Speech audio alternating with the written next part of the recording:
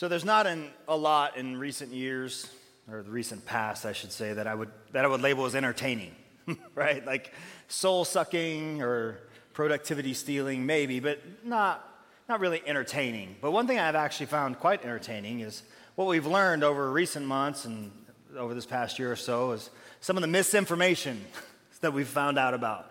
Like things that we thought to be true, but they are no longer true. And whether it be about the pandemic or COVID or maybe the political cycle, just we've learned some stuff. Now, you guys are a shrewd bunch. I mean, you're smart people. So I'm pretty sure nobody in here was duped by anything. Like you didn't fall for nothing. You guys are really smart. But I will tell you, I do have a couple coworkers, some office mates, who have yet to admit that maybe, just maybe QAnon wasn't the most reliable source of information. I mean, they've yet to, I'm sure they will at some point. But as fun as it would be to kind of go through all the different things that we've learned or all the different stories that we heard that turned out to not be true, it might be a little heavy. There might be some, fists thrown. I don't want to get anybody's blood boiling, and we all have different opinions, I'm sure. But I do have a quick list of far less controversial pieces of misinformation. Things that we either grew up believing or you may currently believe right now, but actually just aren't true. And this first one I kind of like a lot. This first one is that coffee dehydrates you.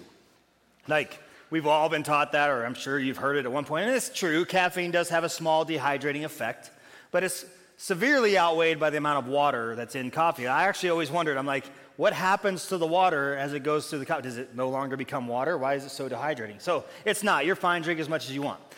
Second one is this. Carrots improve your vision. This is another one. It's just not true. Like, yes, carrots do have beta-carotene, which does turn into vitamin A in your body, which theoretically does help your vision. But your threshold for beta-carotene is so low that you probably have already hit it in whatever else you're eating, and so carrots do nothing except taste gross. So you don't have to eat carrots. They don't do anything for you. This next one, we've all heard this, I'm sure, that we use 10% of our brains, right? And I'm sure you're looking at the person next to you and thinking 10%, that's pretty generous, really, if we're being honest. But it's actually not true at all. I mean, we do actually use pretty much our entire brain at all times just to keep our body functioning. So just so you know that. Now, this fourth one. Now, you guys know that when I preach, if I can hit on Ronnie a little bit, if I can make fun of him, make you laugh about him, I do that. Every time, if I can. Well, this time, he's just got some rough stuff going on in his life. It's busy for him. And so this is not to make fun of him. But this one is, for Ronnie, that shaved hair grows back thicker. I'm sure you've heard that.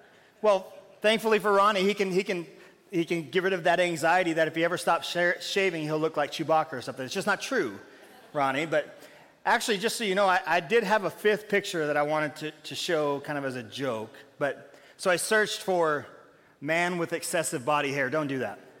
That's just as a free one for you today. Just some information for you. Don't search for man with excessive body hair. Well, we're actually in week 2 of our series, Won't Back Down. And what we're talking about in this series is technically a little strange. Actually, it's a lot strange, if I'm being honest. But if you're honest with yourself and with me, no matter how strange it may sound, and no matter where you may be on kind of the faith and belief spectrum, I think you actually know this to be true on some level, that we are in a battle. Now, you may not use the same words that we do, that I do today. You may not talk about unseen or spiritual or anything like that, but you felt it, I'm sure. Like, you've looked at the world and you've seen that things aren't right, that there seems to be something against the world, or all you have to do is open social media and you know that things just don't seem to be right, and maybe even more personal, more local for you, just in your own life. Like the circles that you walk in and the things that you deal with, you just feel like there's something against you, and you know intrinsically that there's a battle, there's something going on. The Christian author C.S. Lewis, he actually said this about it. He said, there's no neutral ground in the universe. Every square inch, every split second is claimed by God and counterclaimed by Satan. Now, the Apostle Paul, when he was writing to the church, the body of believers in Ephesus, he says it a little bit different, but it really kind of has the same meaning. He says this, for our struggle is not against flesh and blood. Our struggle is not against him or her or them or even really ourselves. And Ronnie did a great job, a masterful job of breaking down this passage last week. I really suggest you go back and watch that. But it's against the rulers, against the powers of this dark world, and against the spiritual forces of evil in the heavenly realms. You see, according to the writers of Scripture, Jesus came to forgive us our violation of sin that has kept us separated from God.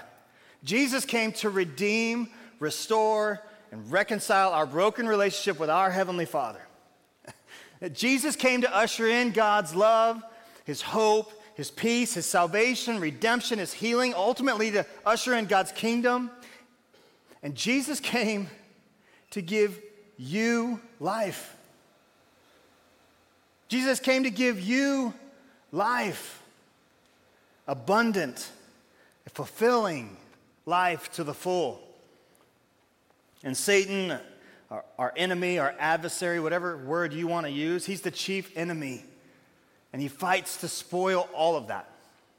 Satan fights to oppose God however he can, to prevent the work of Jesus in this world and in your life. Satan fights to advance evil and hopelessness and injustice and hatred. Satan fights to fill creation with despair, darkness, and disease. And Satan fights to deceive you.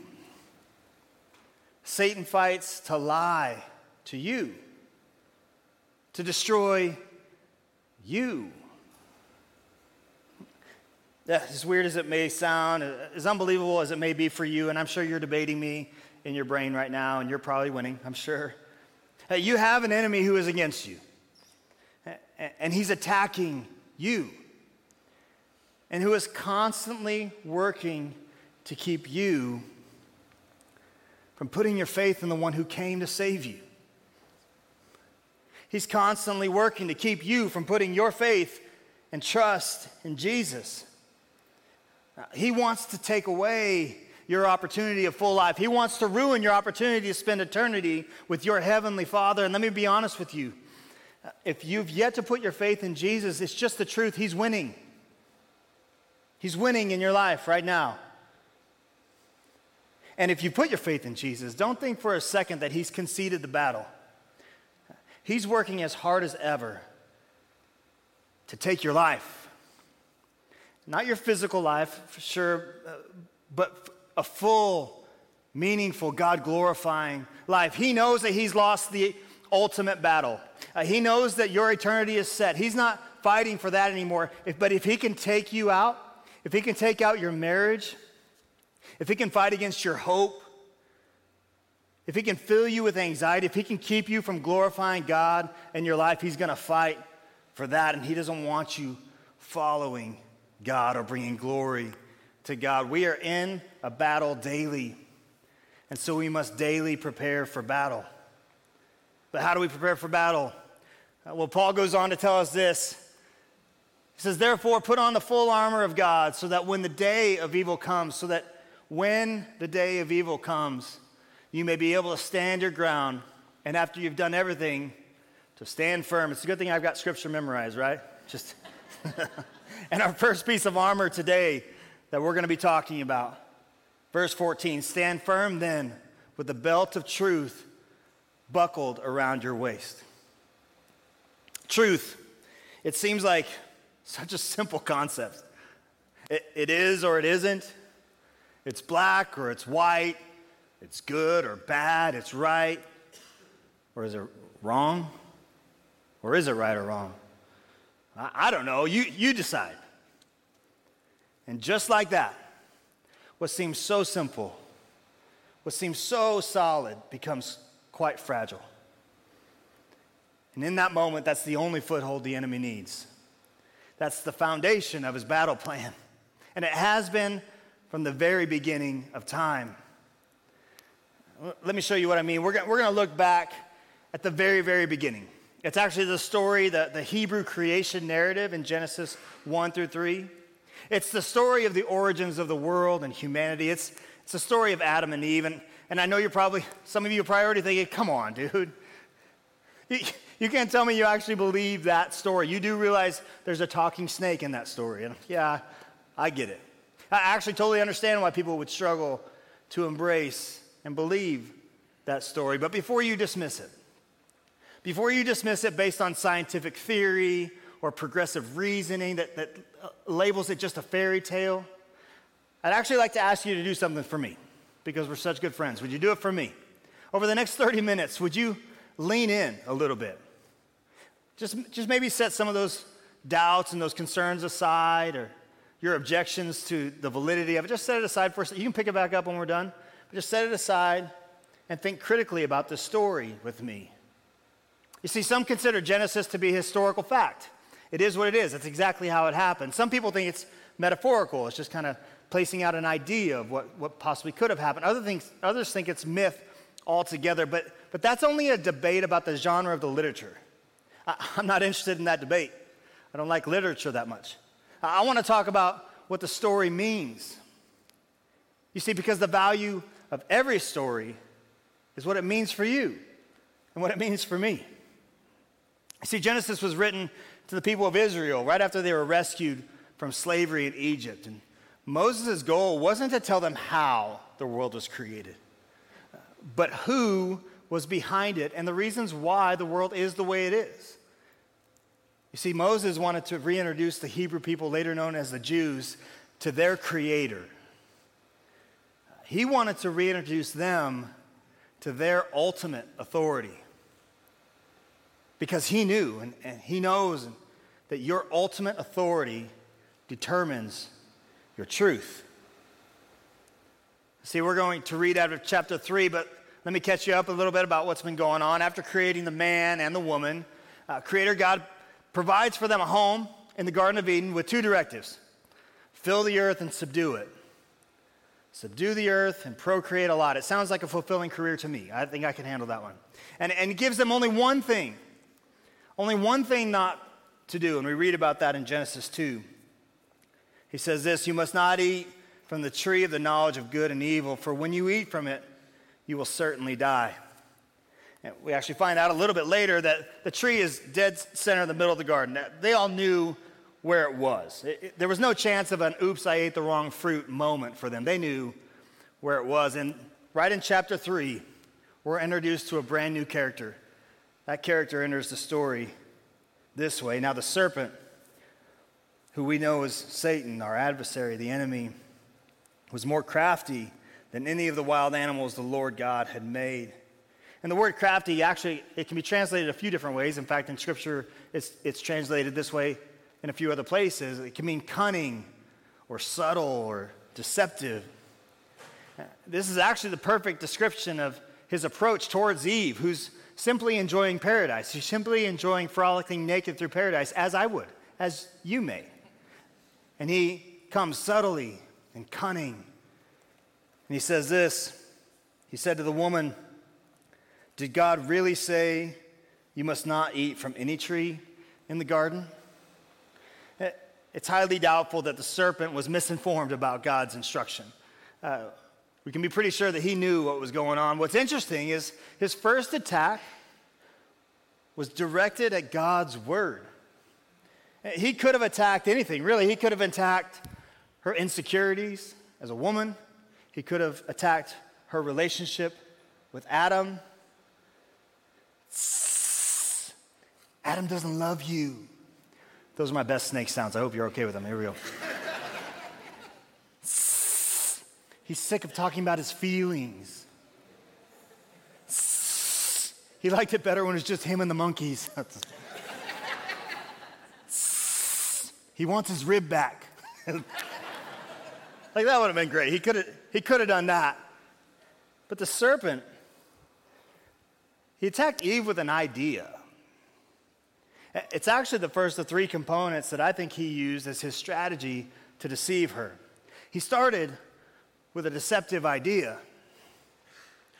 See, he gets Eve to question God's directions to her. When he says, "Did God really say?" He's suggesting that maybe you got it wrong. Or possibly he got it wrong. But the woman responds like this. She said, No. That's not what God said. She goes on to say, the woman said to the serpent, "We may eat of the fruit of the trees in the garden, but God did say, you must not eat from the fruit of the tree that is in the middle of the garden, and you must not touch it, or you will die." You see, the serpent's deception has already shifted the woman's perspective. Subtly, of course. Eve negatively modifies what God told her, which is evidence of the fact that she has a negative progression in her view of God's instruction to her. God never said she couldn't touch the fruit. He just said that she couldn't eat from the tree or she would die. And see, the serpent, he sees the opening and he strikes again. And he says this, "You will not certainly die," the serpent said to the woman, "for God knows that when you eat from it, your eyes will be open and you will be like God, knowing good and evil." And see, the serpent offers more deceptive ideas. And ironically, they're mostly true.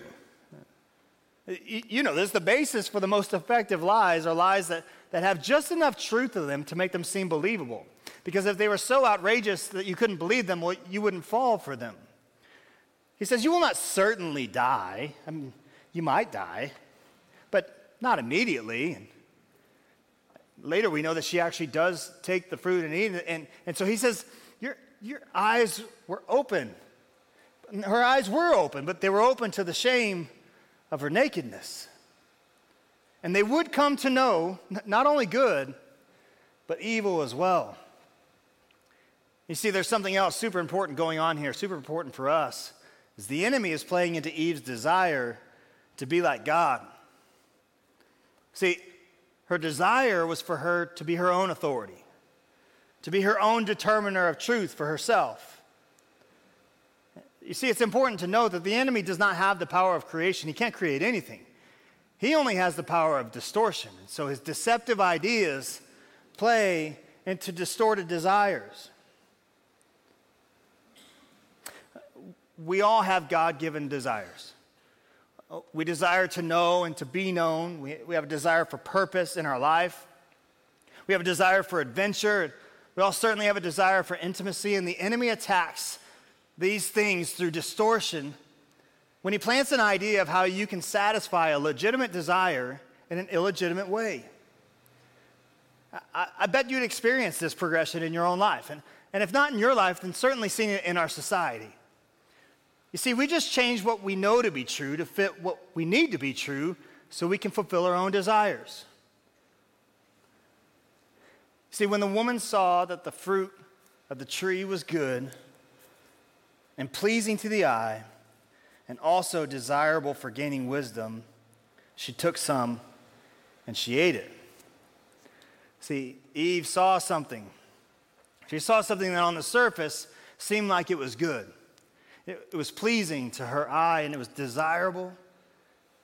It was desirable in terms of what she thought she might gain. So she took the bait and she ate it, and she gave some to the man. So the enemy's strategy, it's finally complete.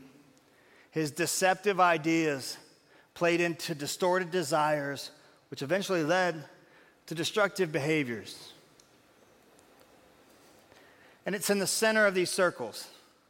It's right in the center of these circles is the enemy's sweet spot, where you and where I, we begin to believe an idea, and it plays into a strong desire, and it leads over and over to distorted and destructive behavior. Maybe in your own life. Maybe you've seen this pattern in your life. Maybe you've dealt with addiction or alcoholism or struggled with something that you see the pattern, maybe in your marriage. You've seen this play out in the way that he's trying to destroy your marriage or in your finances or even in your health. See, this is how the enemy steals. This is how the enemy kills. This is how he destroys. And this is how the enemy does battle. And so, spoiler alert, if you don't know the story, they die at the end. So on that happy note, let's continue on. Let's talk about where everything went wrong. You see, everything went wrong when the serpent, when Satan, when our deceiver got Eve to doubt and question one thing: the authority of God. See, one of the biggest wins for the enemy is if he can get you to question God's authority, and specifically for us, what's very important today, his authority on what is true. You see, once we question, we're vulnerable and open, and we open up ourselves to deceptive ideas and to lies and to misinformation. Misinformation about reality and unreality, what's real and what's true. Something extraordinary about humanity is our capacity to hold both reality and unreality in our minds at the same time. We're the only ones who can do that. Some of you have done that. I've done that. You started a business where at one point it wasn't real. It didn't exist, and you put the work in to create something, and you made something real out of something that wasn't real. Or if you're an artist, you know this to be true too. Like you have a blank canvas, and you get started on something, and by the end, you've taken something that didn't exist, and you've made it exist. You've taken something that wasn't real, and you've made it real. There's a problem with this, though. There are certain things that we think are possible that actually aren't possible. Or we think that things are true that actually aren't true. The author, John Mark Comer, he explains it this way. I think this helps a lot. Our capacity to hold unreality in our minds is our genius, but it's also our Achilles heel. Because not only can we imagine unreality, but we can also come to believe in it. We can put our faith in ideas that are untrue, or worse, that are lies.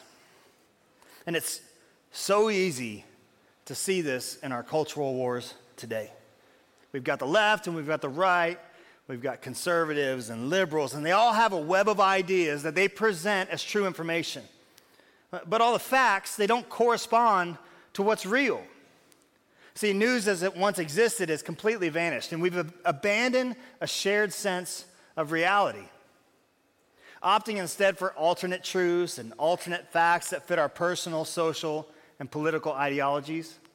You see, the greatest threat to our society is the attack on a shared sense of trust and a baseline of facts.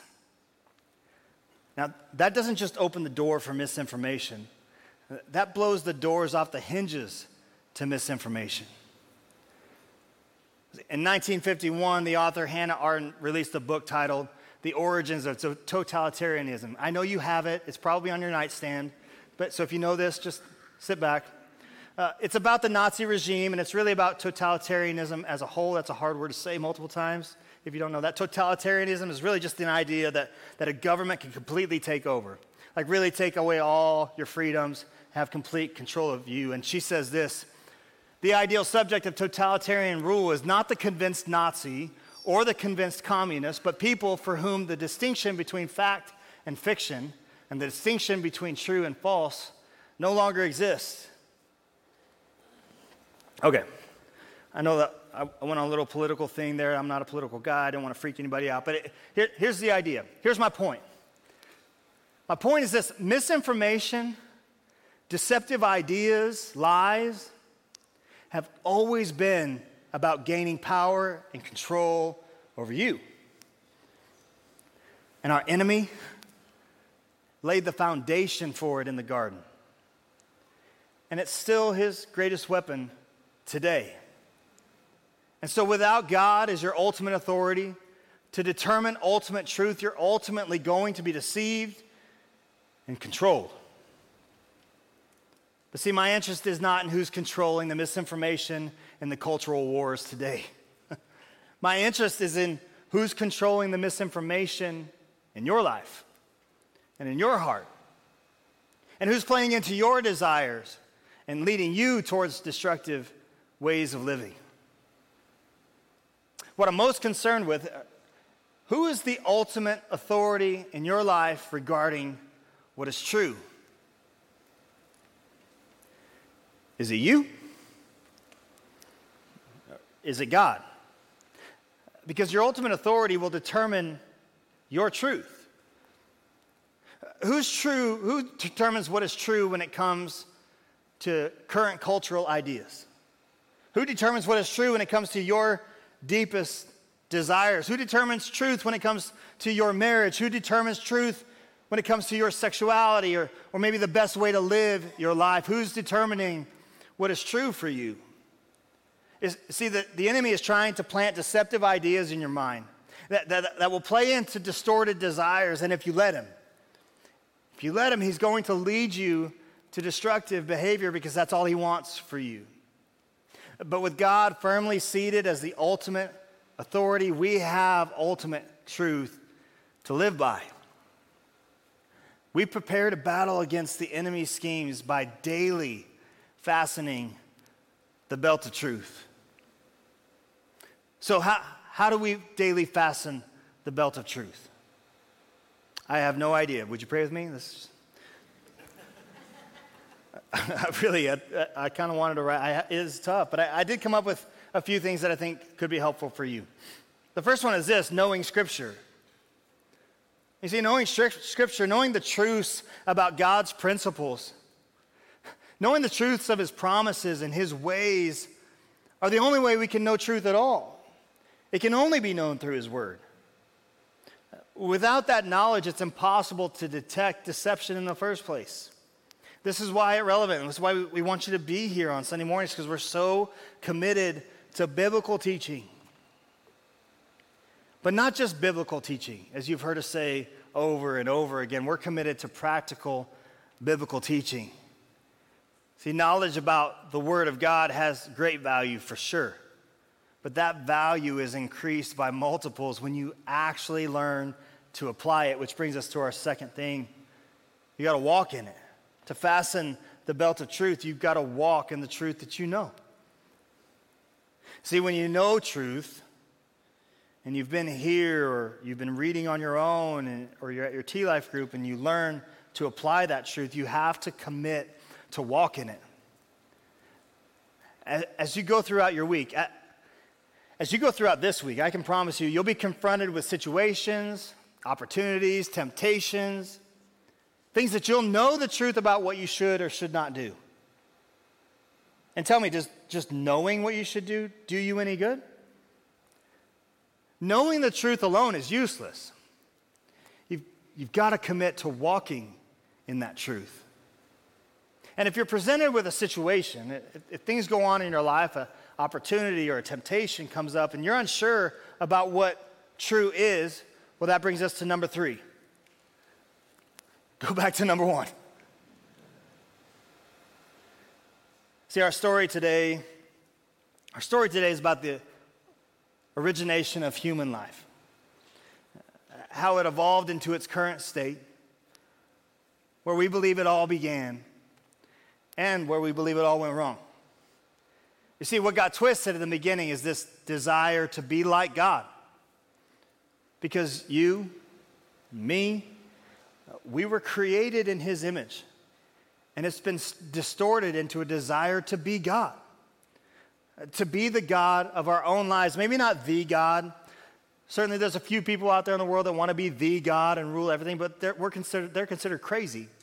No. We want to have ultimate authority and control, and we want the ability to define our reality and to determine our own truth. Can't you feel that? I mean, I feel that. There's a little bit of all that in all of us. So let me ask you, who is your ultimate authority? You owe it to yourself to answer that question honestly. You don't need to answer it for me. You're not trying to oppress me or anybody else. It's about you. You need to answer that question for you. Is it you? Is it logic or reason? And if so, whose logic and whose reason? Is it your feelings? Is it science or maybe chance? Who is your ultimate authority? Who do you trust when it comes to finding out the truth about your happiness? To find out the truth about how to have hope and peace? Who's the authority about truth when it comes to your finances and your business and how to lead your family? You see, you're in a battle. You don't get to choose whether you're in the battle. You have a very real, very present enemy trying to take you out. And you're not strong enough to fight him on your own. If you remember this slide from last week, you need Jesus to go before you. You need Jesus to stand in the gap between you and your enemy and fight for you. When you put on the armor of God, you're putting Jesus in that place. You need his ultimate authority to be the determiner of your truth in your life. Because that is the only way to stand firm. Would you pray with me? For those of you in the room who maybe as I talked today, it became clear to you that you have been your own authority. Maybe it became clear to you that you are the one determining truth in your life, and maybe there was a sense of understanding that that's not going so well for you. Maybe you have a desire to experience the authority of somebody else. Maybe you're ready to experience and following Jesus and his authority. And if that's you today, you can pray this prayer with me this morning. Say, Jesus, I'm ready to make you my ultimate authority. Jesus, I'm ready to have you forgive my sins. I'm going to follow you for the rest of my life. God, we're so grateful for the truth of your word. We're grateful for the way that it speaks to us. We're grateful for the way that it dissects us and changes us. I pray that as we've sat in this room that you've spoken to hearts individually. That as individuals we're ready to walk out these doors as your church to live more like you and for you in this world. Jesus, we love you. Pray all these things in your name. Amen.